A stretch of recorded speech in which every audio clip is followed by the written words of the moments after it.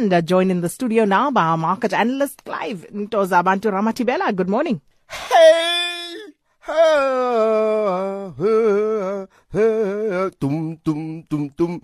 Hello, lots of the morning to you, Sakina, and to the rest of the AM Live listeners. I was worried there for a moment. I thought something went wrong. That's harsh. That's harsh. That's my impression of Ray Puri. What a legend. It certainly is. But let's rather get back to the stuff that makes you a legend. Of course. Week-long rally in global stocks that has ended in investors reviewing the outlook for the global economic growth. What's going on? Yeah, I mean, it's been quite an interesting week. I think that we were looking very strong on Monday. We seem to be getting momentum back. And then comes Thursday, then comes Friday. And we saw it even yesterday on the JSE. Stocks down almost like 1.5%. So it's been a really, really, really like being on a roller coaster ride. But the MSCI all country index, and then this is including obviously the emerging market, that's slightly a bit down. That's down by 1.4% for the week. And also, if you look at what's has created this sudden slowdown in equity markets, you have to look at the prices of of Brent crude, and look how strong it came back. But then yesterday it declined again, which is not necessarily great. I'm looking at the graph in actual fact at the moment, comparing with the rest of the developed markets, and that also shows you that little head and shoulders up a little bit over the average of over 12 months, and recent optimism for a combination of loose monetary policy and the moderate global growth would bolster risk assets seems to have picked up again. So I don't know. We know that China is not there. It's not participating. It's on holiday. It's always nice to be on holiday, but the markets are a little bit under the blanket, Sakina, and it has nothing to do with the cold front. Oh, like everybody else, I guess. And then, I know you like these stories, Naspers. Yeah.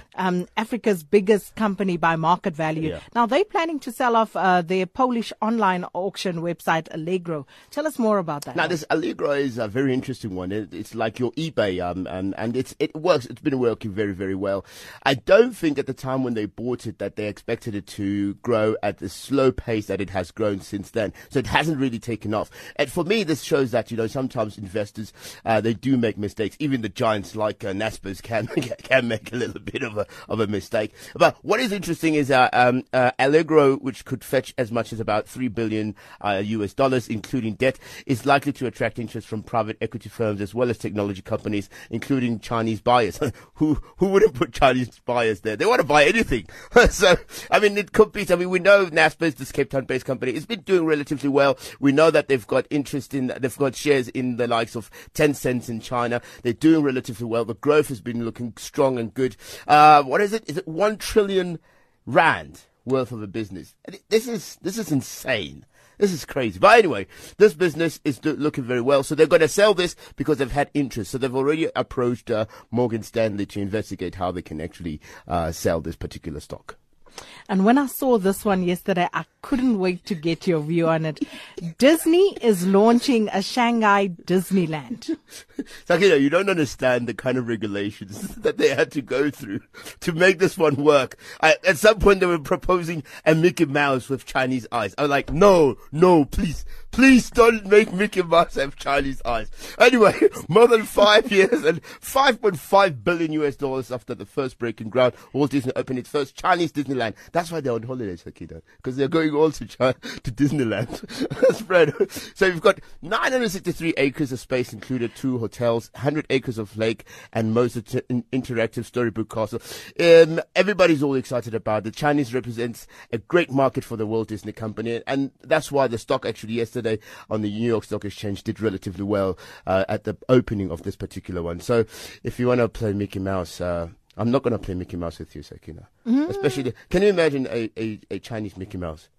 So when are we getting an Africa Disney? I mean, they've got Euro Disney, now they've got Shanghai Disney. We'll have to build it somewhere. I think somewhere next to Sun City. And by the way, we'll have to get a mascot like Mickey Mouse, but it has to be like an African one, and we can call it Ntoza Bantu. I take it you volunteering. Listen, it's the weekend. Whoa, weekend. And that was our market analyst, Clive Ramathibela. AM Live on SAFM.